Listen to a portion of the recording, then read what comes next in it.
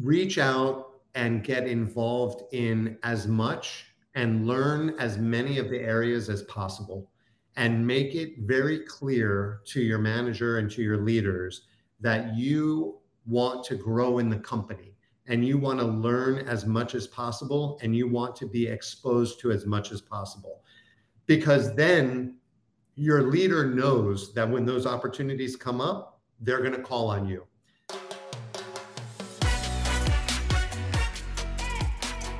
Welcome to the Hospitality Mentor Podcast. I'm your host, Steve Turk. Join me as we dive into the personal stories of some of the world's best hospitality professionals. We follow the journey of their ups, downs, and wild turns to find out what it truly takes to make it in the amazing world of hospitality.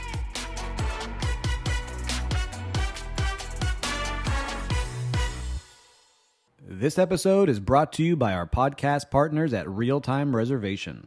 Their inventory management system is best in class for hotels and resorts to manage their non-room inventory. The web-based application allows for creative upselling of overnight and daytime visitors with add-ons and pre-planned packages. Hotel guests and non-guests can reserve cabanas, pool chairs, activities, amenities, excursions, events, day passes, and much more. The real-time reservation platform offers a fully integrated pre-arrival portal where guests are verified through the property management system. Guests can prepay for cabanas and activities through credit card integrations, which are then processed through point of sale. All of our listeners that might be interested in using real-time reservation are welcome to explore the demo at realtimereservation.com. Once again, that's realtimereservation.com. Welcome to another episode of the Hospitality Mentor Podcast. Today, I'm excited to have Ken Muskat, Managing Director of the Scenic Group USA. Ken, thanks so much for joining me today. It's great to be here, Steve. Thanks for having me. All right, well, we get right into it on this podcast, Ken, and we always start with, what was your first job in hospitality?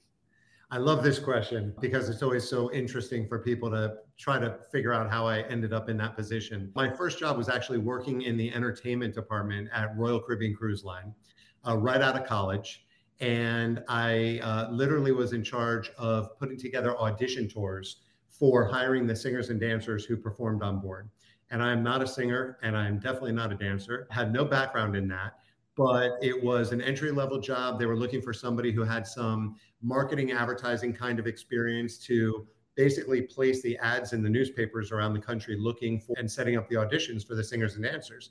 So I had a background in that. I went to school for communications and they hired me. The manager at the time, her name was Marianne Delaney, and she continues to remain a great mentor of mine and a great friend. She thought I was cute and she said, he has no experience, but let's just hire him anyway.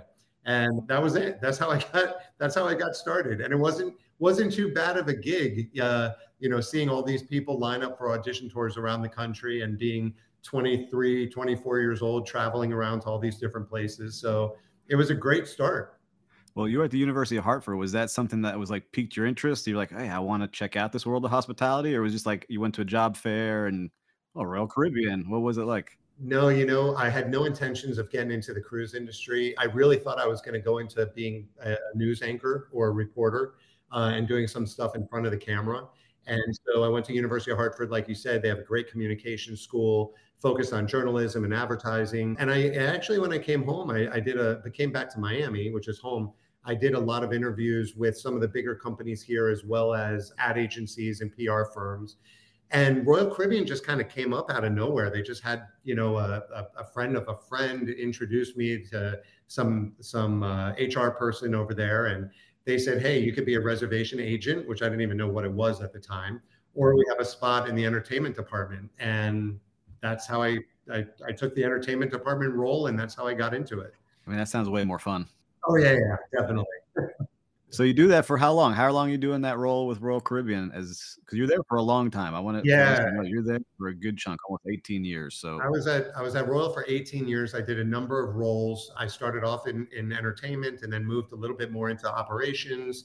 Ultimately, I ended up going into marketing and product development, and then sales, and then onboard revenue. I also was in charge of the contact centers. And it's funny because a lot of times people ask me, how did you jump from one place to another? And I will give Royal Caribbean a lot of kudos that they do a great job identifying talent and giving them exposure to all different parts of the company, which has been key to my growth and experience. And what I always tell people that when I'm speaking to people that are out there that are just starting in their professional careers is to figure out how you can get involved in projects and get exposure to other executives in the company and other departments within the company, because ultimately that's what happened. I ended up working on some projects that really had nothing to do with my role in entertainment, but they saw that I was a go-getter and I could get things done.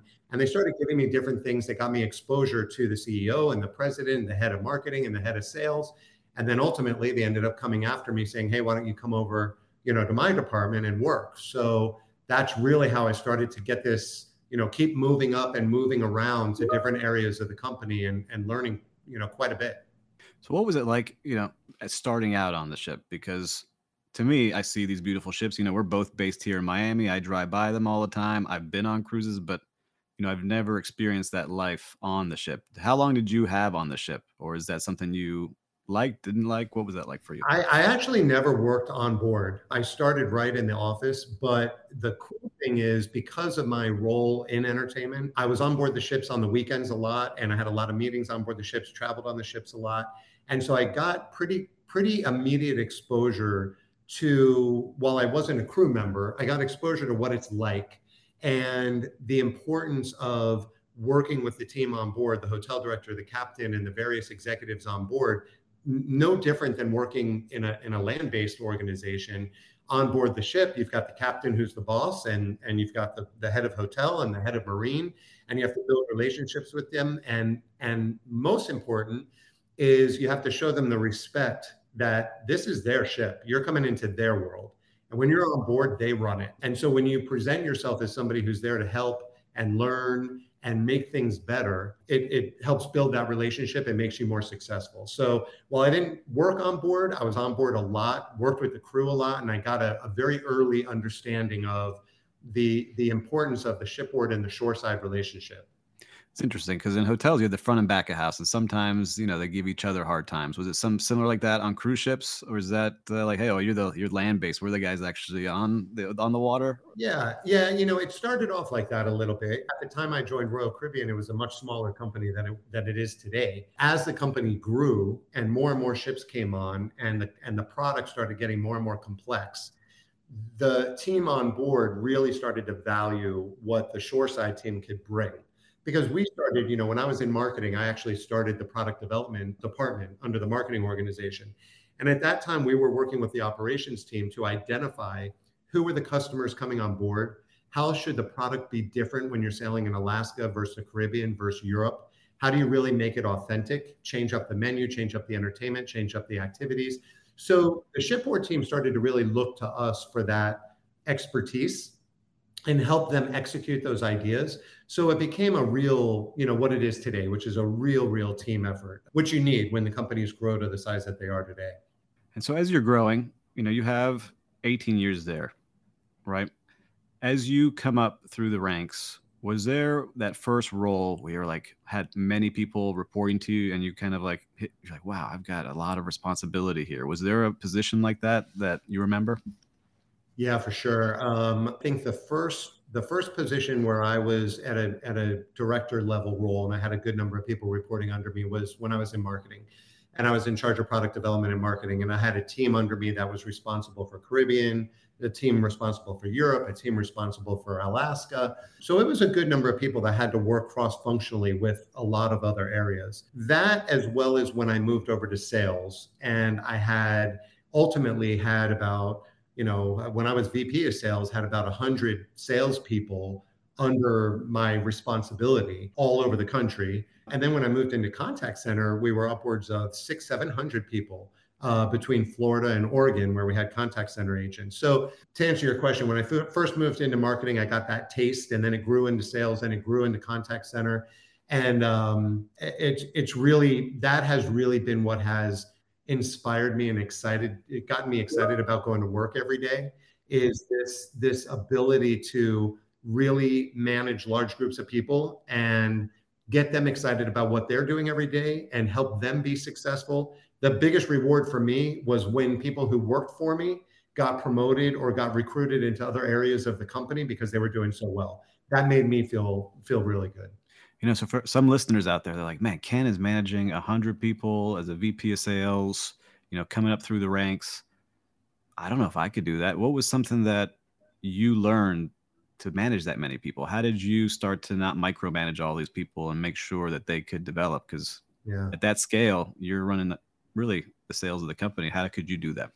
Yeah, I think I give a lot of credit to my own bosses. I think from every single person you work for, you learn something. And I talk about this a lot because I have been fortunate enough to have extremely amazing, great, well-respected bosses who knew how to lead people and knew how to develop their teams. And I learned from them. And I've also had bosses that I learned a lot of things not to do, right? So I think you learn, the good and bad from every boss that you have. And I think a lot of my leadership style came from those who I just watched how they led and how they developed me, how they spoke to me, how they organized the department. A lot of focus on communication and transparency and having one-on-one meetings and developmental meetings and staff meetings where everybody is aligned. I just learned the importance of communication, and that really builds a lot of trust and comfort with the people that work for you. And it doesn't matter if it's 2 people or 5 people or 100 people. When you get everybody aligned on what you're trying to accomplish, and everybody knows, what that goal is and where you are to reaching that goal, you start to build this camaraderie, and you start to develop a team of people who they get disappointed when they don't reach their goals, because they know that I get disappointed about that, and they don't want to disappoint me, which is a great sign of a leader, because your employees are trying to make you happy and look good, and you're also trying to make them look good. So it works hand in hand. And so, when they have that skin in the game, and they're very aware of where you stand and where you need to be, and you develop a relationship where you do everything possible to make them successful, so you're jointly trying to go after those goals, it works great. And that leadership style is something that I learned at a very young age.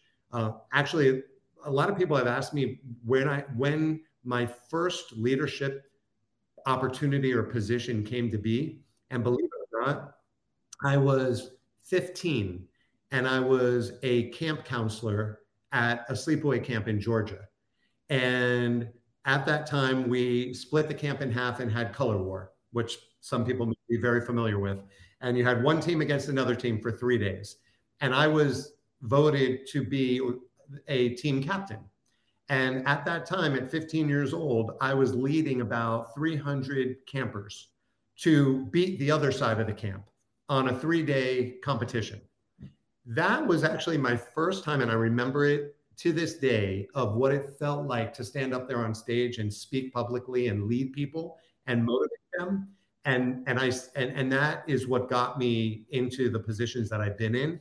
And I've constantly carried that with me always, and tried to keep that same sort of mentality and communication and inspiration to the people that, for the people that work for me.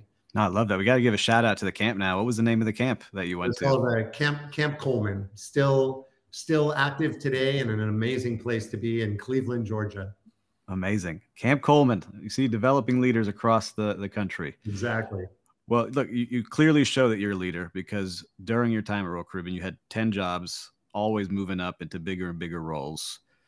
I think for people coming up in the industry, sometimes they get stuck in a role because they don't want to ask for the job, or they feel like they're getting passed over, or, sometimes they're just not cut out for it. But what was your strategy? Was it something you let people know that you wanted those jobs, or did they come to you, or was it different? No, absolutely.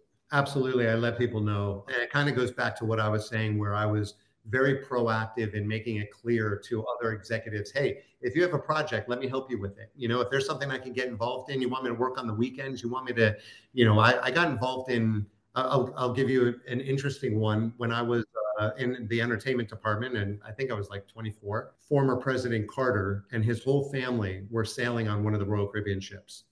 And they needed somebody to basically just execute their whole vacation. And there's not a job like that in a company. There's nobody in charge of planning a president's vacation. So they asked me to do it because they knew how detailed I was and how I could build good relationships. I ended up working with the Secret Service. I ended up working with President Carter's personal secretary, our executive team at Royal Caribbean. I sailed with him and his family, and I executed the whole thing. And so that had nothing to do with my job, but it got me tremendous exposure, got me a lot of attention. And at the end of the day, a lot of people said, wow, he, was able to pull this off in a pretty complicated, pretty intense, important kind of project. And I made it clear to people that those are the kinds of things that I can do and I want to do. And as I was able to prove myself, more and more people, more of those opportunities came my way. But I will tell you, at a very early age, I I made it clear I want to be president one day. I went out there saying I want to be president one day, and I'm going to do everything to. I don't mean president of the United States from traveling with Carter. I mean president of a company, Right. because that's what because that's really what my goal was. And luckily, a lot of my bosses were able to put me in positions to enable me to do that and grow and get that kind of experience. No, I love that. And so like we've talked about it a couple of times now. You have a nice career going there. You're there 18 years, and then a pivot happens, like to most of us in our careers. What happens there? What happens in that transition? It's definitely one of the most difficult decisions you're ever going to make when you're at a company for 18 years, which a lot of people don't do anymore. But a few years ago, that was pretty common. People were Right. very loyal. Yes. And being there for 18 years and making a move was a big decision. But I was at a time in my career where I felt like I had done a lot of what I could do at Royal Caribbean and made the impact I wanted to make. And this opportunity came to me from a cruise line that was a European cruise line called MSC Cruises that was going to be starting up in the US. And they were going to try to become a big player in the US. And it came to me as an opportunity, more as sort of an entrepreneurial startup ability to really see something that is an unknown become a very known player in a very competitive industry. And that I had never experienced before. I had never had to take a brand and build brand awareness, because Royal Caribbean, everybody always knew. Right. I never had to start a brand from scratch, basically in the US market and build awareness around it and get demand to make that brand successful. And of course, it was an opportunity for me to be in a more senior level position. And I took on that opportunity to really take a risk and do something different. I liked the ability to say, I'm going to be part of the team that takes something that is an unknown and make it very successful. And that's what drove me to leave Royal Caribbean after 18 years and join MSC Cruises, which I ultimately ended up being at for 4 years. Then I went to China for 2 years and then went back to MSC for 3 years. So I was there for 7 years. And when I look back at the 7 years I was at MSC, I feel very happy and proud of the fact that I was part of the team to do exactly what we set out to do and really make it one of the biggest cruise lines out there today, make it very well known and high demand in the US market, and got it to where it is today, which is the third largest cruise line in the world. That was amazing. And I remember it clear when it pulled into port for the first time here in Miami. And so what was it like? Because it's hard for some people where they're at a company for so long and then they go to a new one and they're like, well, this is not the way it's supposed to be done. Or like, all right, the guys are doing it great because they've been doing it in Europe for so long. What was it like for you? Was it a transition time, or was it like, all right, this is pretty easy? No, it was definitely a transition because there was a lot of different things. When I was at Royal Caribbean, it was headquartered here in Miami.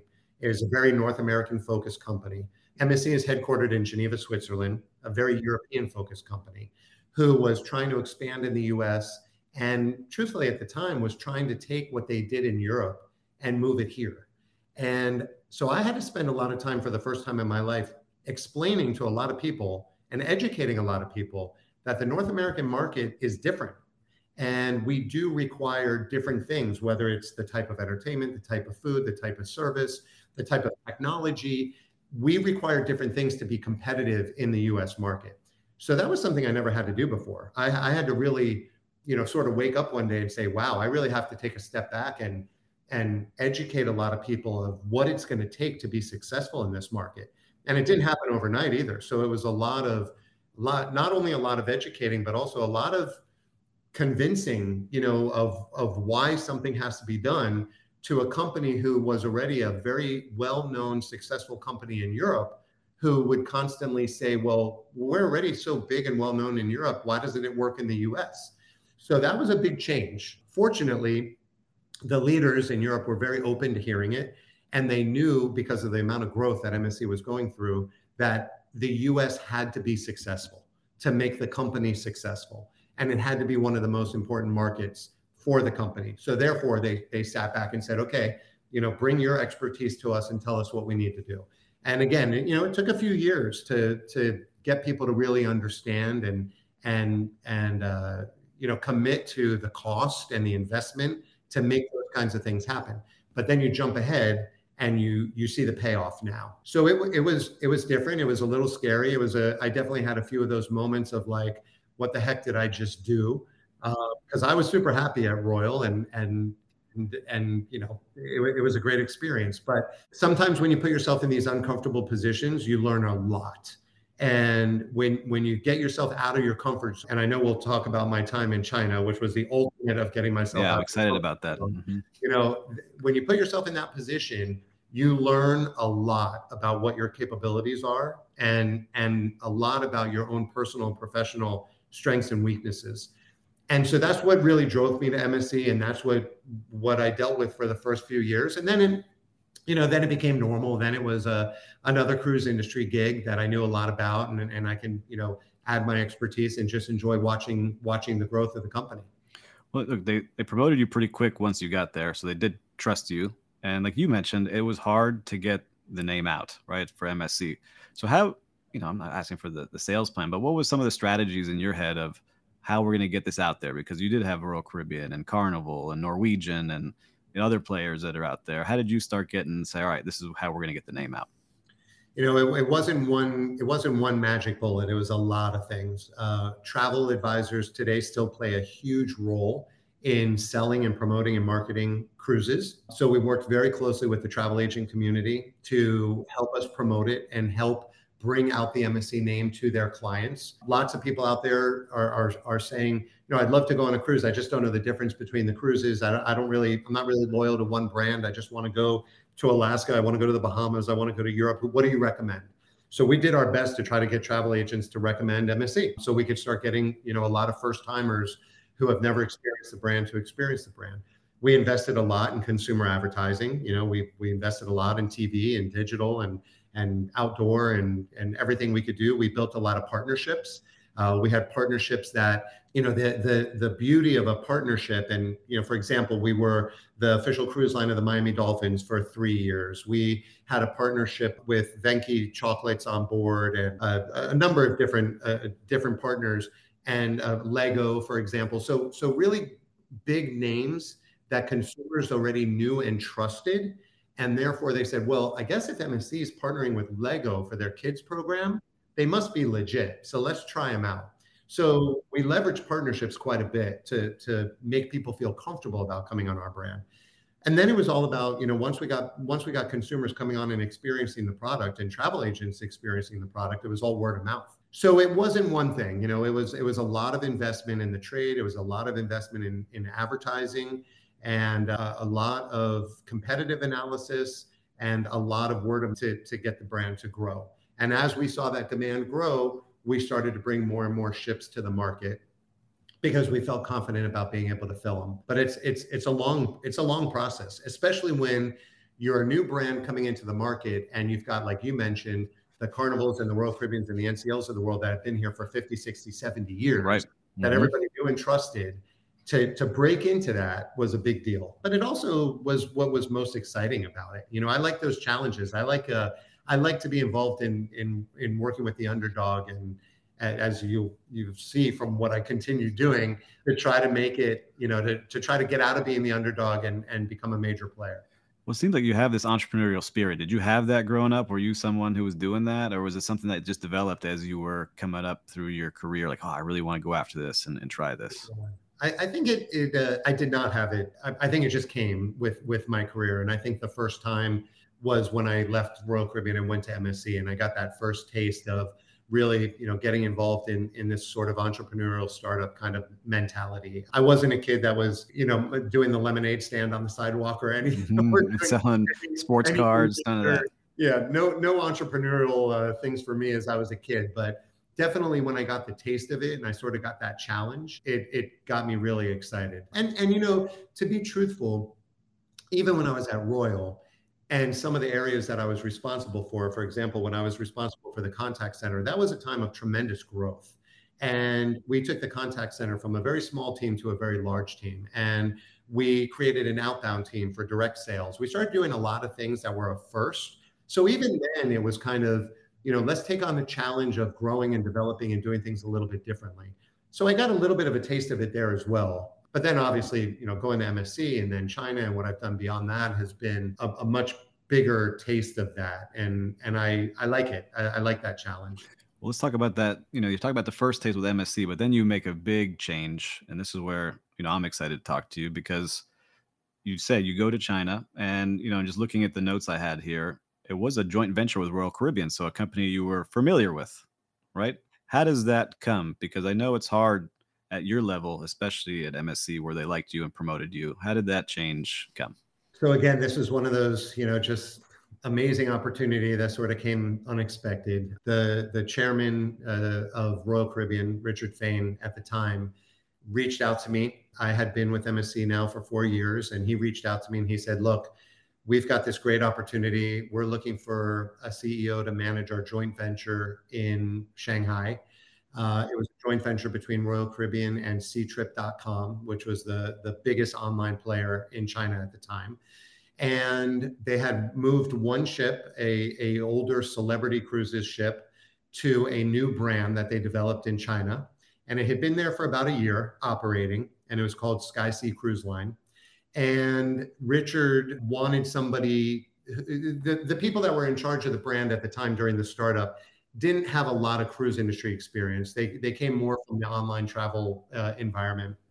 And they needed somebody who had the kind of experience like I did to go out there and run it. So Richard contacted me and asked me if I'd be interested. It was very interesting because I would say earlier in my career, if somebody had done that, I would have thought about it for weeks. I would have gone back and forth and talked to people. Should I do this? Should I not?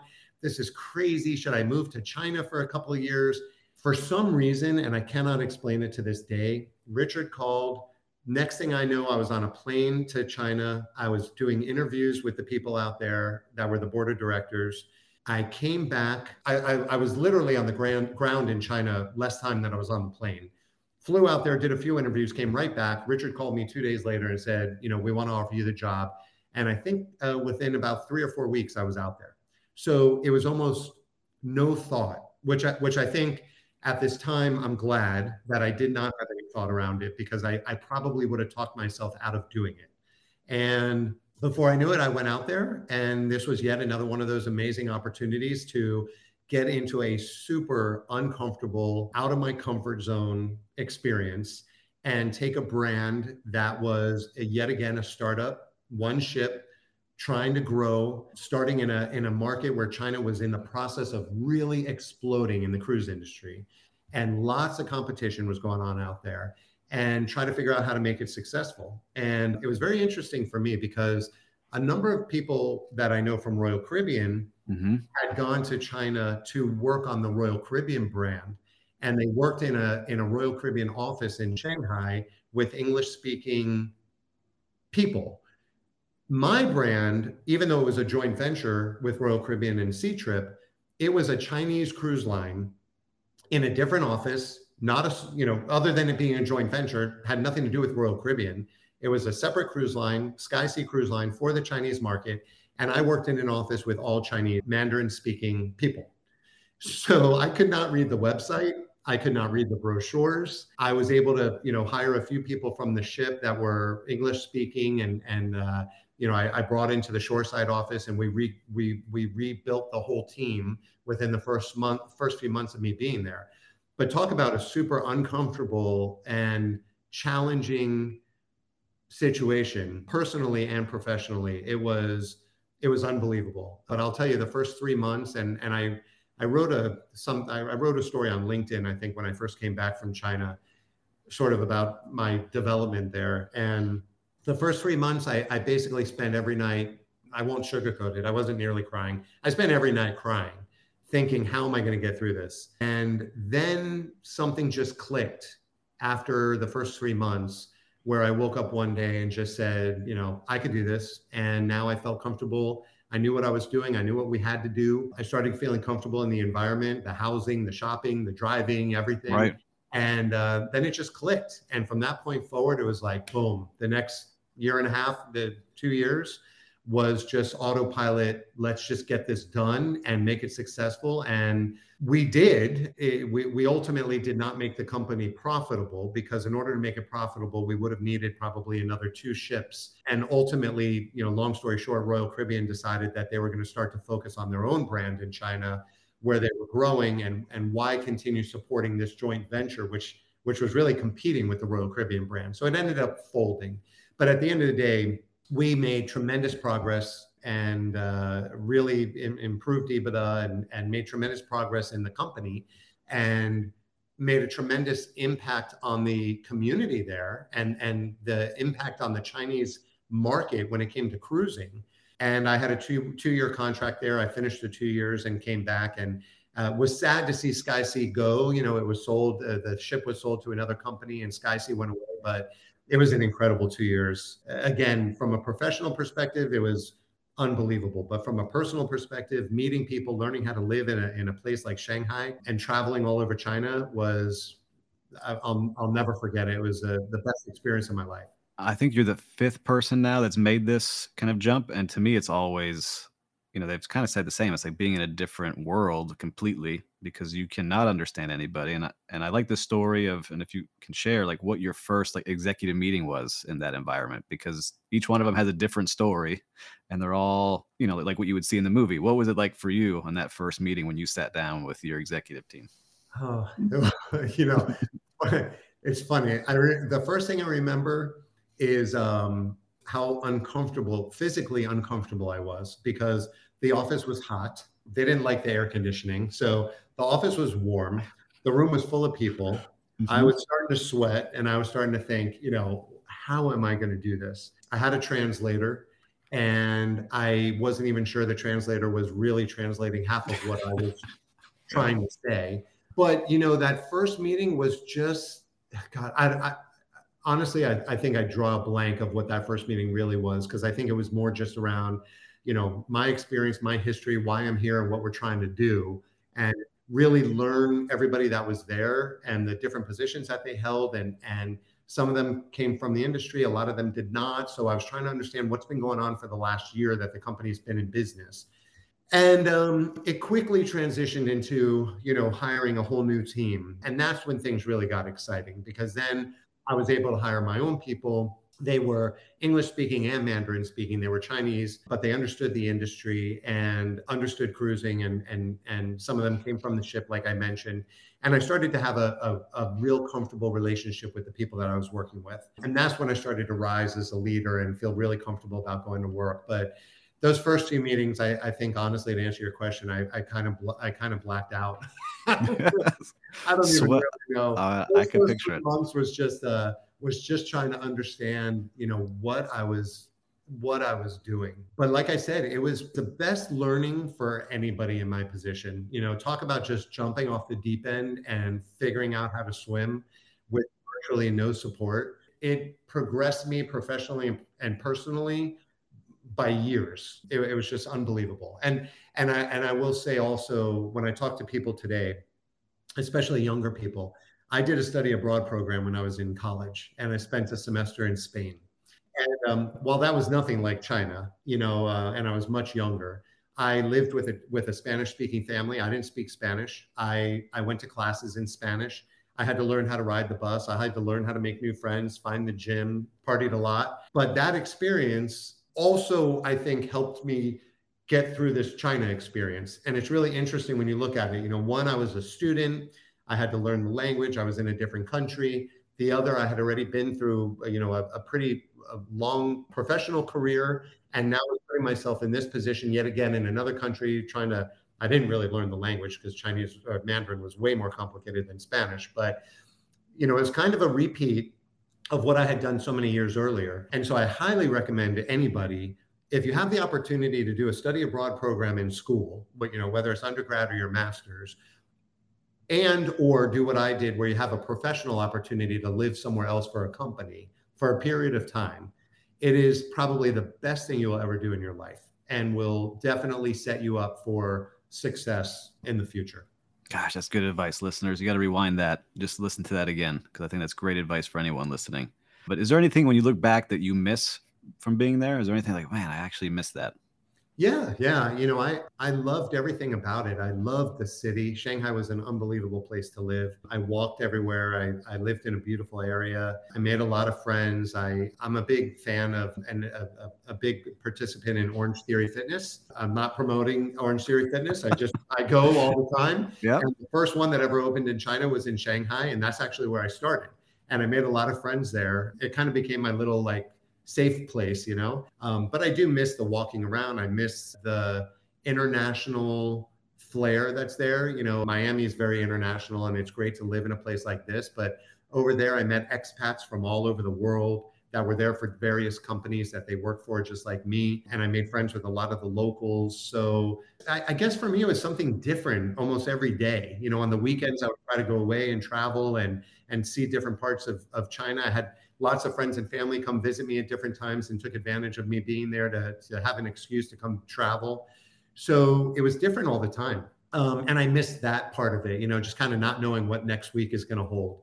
And the industry, working in the cruise industry in China, also virtually every day, you almost didn't know what was going to happen. I would get a call from the captain of the ship at 1:00 in the morning that there's too much fog for the ship to sail. There's too many fishing boats in the way. There's a protest going on down the street. Somebody didn't pay and is demanding to get on the ship anyway. You never knew what was going to go on over there. It was an incredibly challenging but fulfilling industry in China. So I think that's what I miss the most, just kind of the uncertainty and the every day is something new. It's funny. We had, I don't know if you know him, Thatcher Brown, who's now CEO of Four Seasons Yachts. He was on the show and similar sayings that he said about it. So it's great to hear. I knew Thatcher when I was over there. So yeah, see, small world in the industry of hospitality. Yep. So, but all right. So your contract comes to an end. You enjoyed your time there in the end. And then a familiar name comes calling, or you go knocking. How does that come about? It was a little bit of both. I had gone knocking a little bit because I knew my contract was coming to an end. It was kind of a simultaneous thing where they kind of came to me as well saying, also, we know your contract's coming to an end. Would you consider coming back and, being in a higher level position and doing XYZ? So it kind of happened simultaneously. I maintained a really good relationship with the owners and the leaders over at MSC. And I'll use that as an opportunity to segue just into another bit of advice is in all the moving around that I've done, whether it be within a company or whether it be moving to a different company, I've never, ever burned bridges. I've always separated in a super positive way and always done it in a very professional, friendly way. And that's why when I left Royal Caribbean, years later, Richard Fain, the chairman of Royal Caribbean, called me to go to China. That's why when I left China, the chairman of MSC called me to come back to MSC. So you never know. And, my industry might be unique and it's a very small industry, but I have a feeling there's many industries out there like that. You don't want to burn any bridges because you never know who's going to own you the next day. You never know who's going to come reaching out or who you're going to need the next day. So I've always kept really positive relationships. And so anyway, we kind of mutually started talking and MSC was continuing to grow in the US and they offered me this opportunity to come back in a higher level role as a chief operating officer, having more responsibility. And it was great. It was perfect timing. I knew I was coming back from China. I needed a job. I also was looking around. I was looking at going back to Royal Caribbean. I was looking at other things, but the MSC opportunity was really an exciting one and ended up going back there, which was interesting, being gone for a couple of years and kind of picking up and seeing what had happened over the 2 years that I was gone. And I was happy to see that a lot of what I had done the first 4 years I was there had continued. So we didn't go backwards. And I was able to just continue building on that. And it was a time when the company was coming out with beautiful brand new ships and a lot of more focus on the US market, bringing more hardware here. building a new private island for the first time, starting discussions around building a new terminal, which the company is now building in Port Miami. So it was a real exciting time to come into the brand. And I started there at the beginning of 2019 after I got back from China. Right. So you have a great first year back with MSC, right? And then, like all of us in hospitality, our world gets kind of turned upside down. And now you're COO of this company.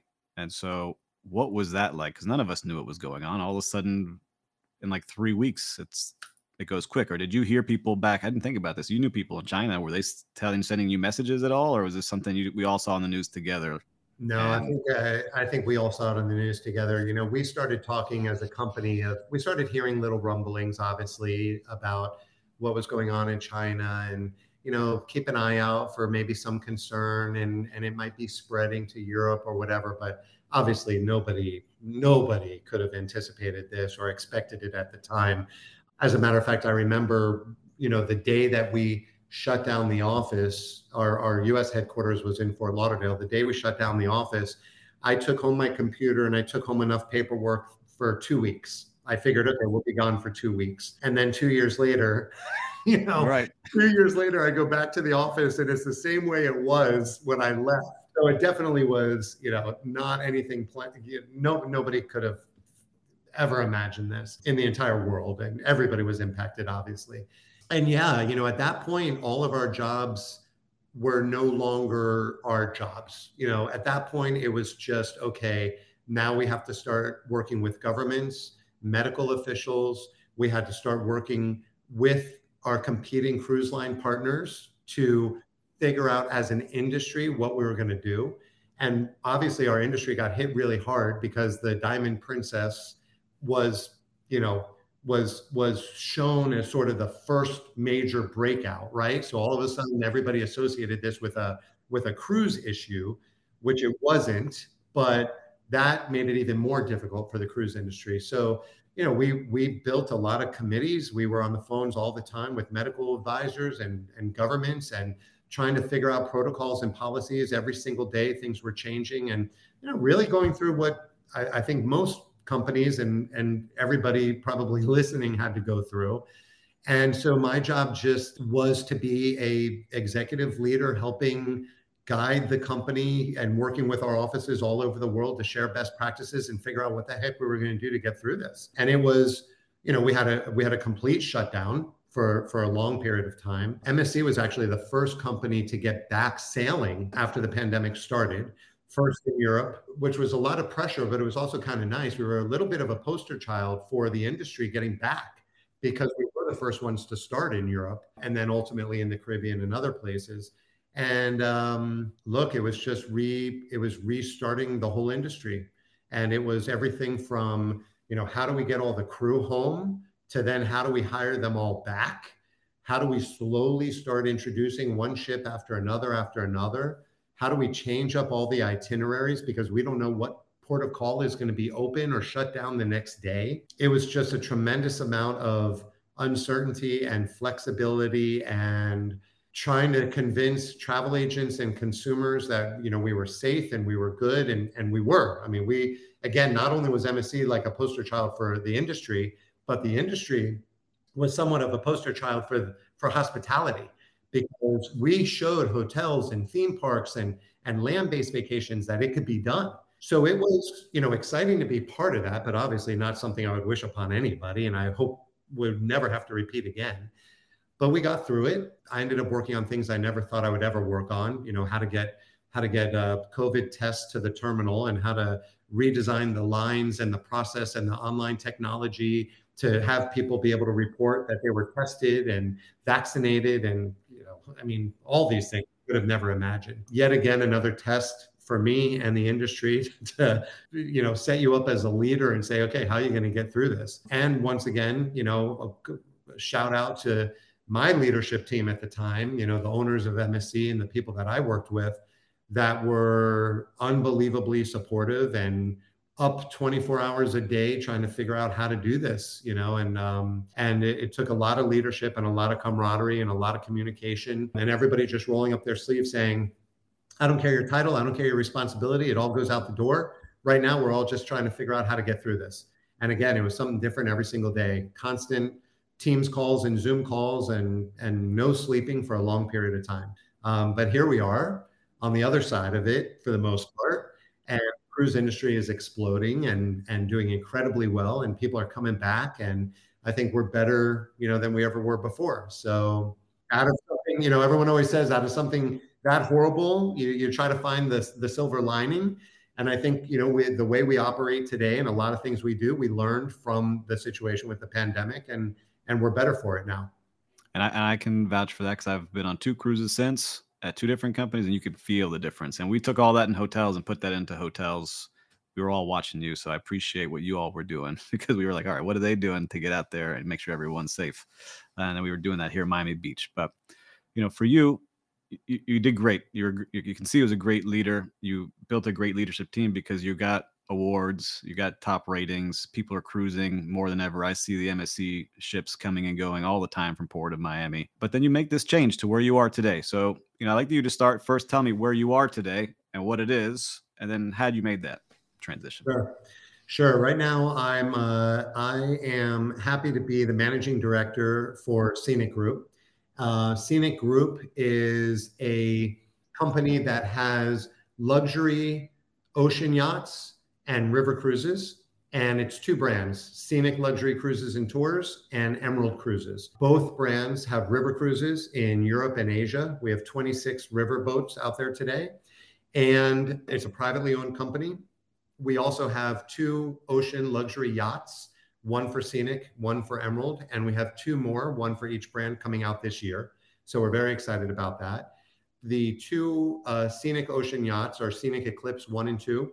They are global. They go all over the world, and they also do expedition. So the Arctic, Antarctica, and everything in between the poles. The Emerald Azora and Emerald Sakara, which is coming out later this year, are slightly smaller luxury yachts, and they do warm weather. So predominantly the Mediterranean and Caribbean. So this shift for me was really exciting because I've always worked for the big ship companies. So I've never worked for small ships. I've never worked in river cruise. I've never done luxury and ultra luxury to the extent that we are. It's a whole different clientele. It's a whole different travel, agent community that you're working with, and global destinations and expedition. Our Scenic Eclipse 1 and 2 have 2 helicopters on board. They have a submarine on board. You're talking once in a lifetime bucket list kind of experiences. Yes. And ultra luxury, focus around service, culinary experiences, and taking people all over the globe. And Scenic Eclipse 1 and 2 only hold 228 guests, and Emerald Azora and Emerald Sakara only hold 100. So those are like having your own yacht. Mm-hmm. And then the river ships, the river boats that are in Europe and Asia also hold about 200, more or less. And that's a whole nother type of cruising experience, which has been incredible. Fortunately, I had done that a few times prior, so at least I knew what it was. But I really never had stepped foot on a luxury ocean yacht until I sailed on Scenic Eclipse when I was interviewing for this job. And I just sailed for a couple of days in Chile, and it completely blew me away. So the opportunity for me to work in this space that I had never worked in before, while it's still in the cruise industry, so I still had that familiarity and the comfort, but it was also yet again putting me outside of my comfort zone in river and ocean and expedition, ocean yachts and expedition that I had never been in before. So that excited me. And once again, I'm here in a place where the company is very well established in Australia, pretty well established in Europe, looking to become a major player in the US as far as sourcing from the US to take guests all over the world. The company is growing. So yet again, I'm part of another company that's growing who needs the US to be very, very successful so we can continue building more ships. So I seem to like this, underdog, unknown brand awareness and get it to be known and sell it really well so we can keep building more and more ships kind of situation, because here I am in it again. And then the last thing I would say about that is from a personal experience or personal in my life now, when I travel, this is the kind of vacation now I want to do. I want to do river cruises. I want to do luxury ocean yachts. I want to do expedition to the Antarctic or Antarctica. I love the big ships with thousands of people. I think they're great for families and kids and certain times of the year. But for me, where I'm at in my life right now, this is what I'm moving into now, more of the luxury, smaller, exclusive kind of experience. So it was a great professional opportunity and it fit my personal life at the same time. It got me really excited about it. And I've only been doing it now for just over 2 months. So it's still brand new to me. I'm getting ready to start doing my first panels next month in Budapest at a big river cruise expo. And between you and me and anybody who's listening, I don't know what the heck I'm talking about yet, but I will learn quick. And again, it's, that's why I did it, because I like to be in those situations where I have to learn something new. And it kind of rounds out my resume now from a cruise industry perspective, which I also really like, because I've done the big public company with Royal Caribbean. I've done private with MSC. I've done mass market contemporary. I've done joint venture, small China. And now I'm doing, ultra luxury and river and expedition. So it was a great opportunity, perfect timing. That's why I took it, and really kind of just fit with where I wanted to be in my professional and personal life right now. Yeah, I love hearing that. And I think, do you see that now? Is that what people are searching for, is kind of these once in a lifetime experiences? I think still coming out of this whole thing with COVID, that I really want to experience life to the fullest, and I'm going to take these amazing trips that maybe I wouldn't have. Do you see that in your 2 or 3 months that you've been there? Is that what you're seeing? Yeah, definitely. I mean, I think even before taking this job, we started seeing it.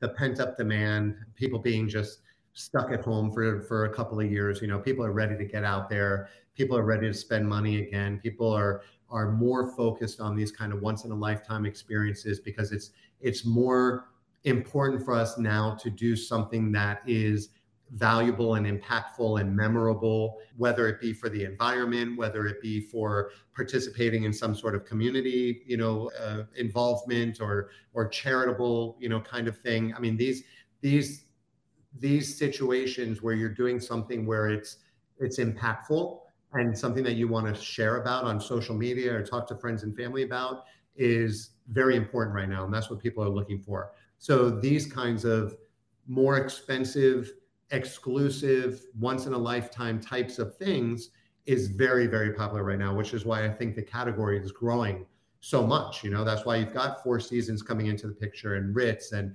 MSC's new brand, Explorer Journeys, and you've got Scenic and Emerald. A lot of these companies that are focused on these smaller luxury kinds of experiences to take you around the globe. No different than when I did my first African safari. That was for me life-changing. And I think you reach a certain point in your career, or a certain point in your life, I should say, where that's really what you're looking for, and that's what you want to spend your money on. And now coming out of the pandemic, it's even more so, because people are just so amped up and ready to get out there again, which you're seeing in the hotels, you're seeing on the planes, you're seeing in the cruise lines. It's filling up again, and there's a lot of demand. But especially for this category that I'm in, which is another reason why I'm really excited about it, this is a big growth category now. I'm excited to hear that. I think it's going to keep growing. Like you said, there's so many more brands doing it, and on land-based stuff too. You see it exploding that way too. But you spent a good amount of time with us, Ken. I appreciate it. But I have one last question for you. So if young Ken, coming out of University at Hartford, was joining your team today, right? He's just fresh out of school, joining your team today in this cruise world. What advice would you give him? Oh gosh. I think the advice I would give is really similar to what we've talked about, is reach out and get involved in as much and learn as many of the areas as possible, and make it very clear to your manager and to your leaders that you want to grow in the company, and you want to learn as much as possible, and you want to be exposed to as much as possible. Because then your leader knows that when those opportunities come up, they're going to call on you.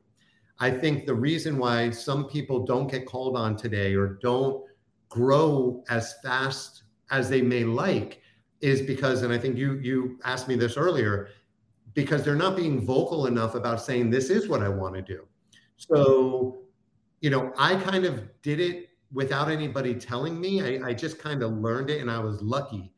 What I would tell to young Ken today is be very vocal about where you want to be in your career and when, and ask your manager, how do I get there? Please expose me to these things. Send me on these projects, give me more things to do, make me travel, get me out there. Because when they know that, and if you have a good manager, it's their responsibility to give you those opportunities and give you that chance to grow and fulfill what you're trying to get done. And then you'll end up, doing exactly that. Most industries today are growing. Things are coming back. There's lots of opportunities. There's lots of global opportunities. There's ways to move around. And it's not always about being promoted or making more money. Sometimes it may be a lateral move, but it's a whole different experience. And that's going to set you up for more things in the future. So I think my message would just be, if you want to grow and you want to be a leader and run a company one day or run an organization one day, be very vocal about it. So then your leaders know that you're the one that they should call on, because they know that that's what you want to do. Gosh, I think that's great advice and a great place to end our conversation. Ken, I appreciate you taking the time today. You've got our whole community cheering you on in your new role. We know you're going to crush it. And if somebody wants to connect with you, what's the best way for them to do that? I'm on LinkedIn. I'm on Twitter at Ken Muskat. Those are probably the two best ways. Well, Ken, I'm very grateful you spending this time with me. And we'll have to get a coffee. We just found out we're neighbors, so we'll have to grab a coffee later on in this month. So thanks again. Good. Thanks a lot, Steve. Appreciate it. This podcast is brought to you by Biscayne Coffee. Biscayne Coffee was founded with a giving spirit and a big idea: to enjoy delicious coffee roasted in Miami while helping save Biscayne Bay and the animals that live there. As a former food and beverage director, I can assure you these are some of the best quality beans on the planet. 10% of every coffee sold is donated to nonprofits to help preserve Biscayne Bay for all to enjoy. Visit BiscayneCoffee.com today and use promo code MENTOR at checkout to save 10% on your first order. Drink good coffee and create a good outcome.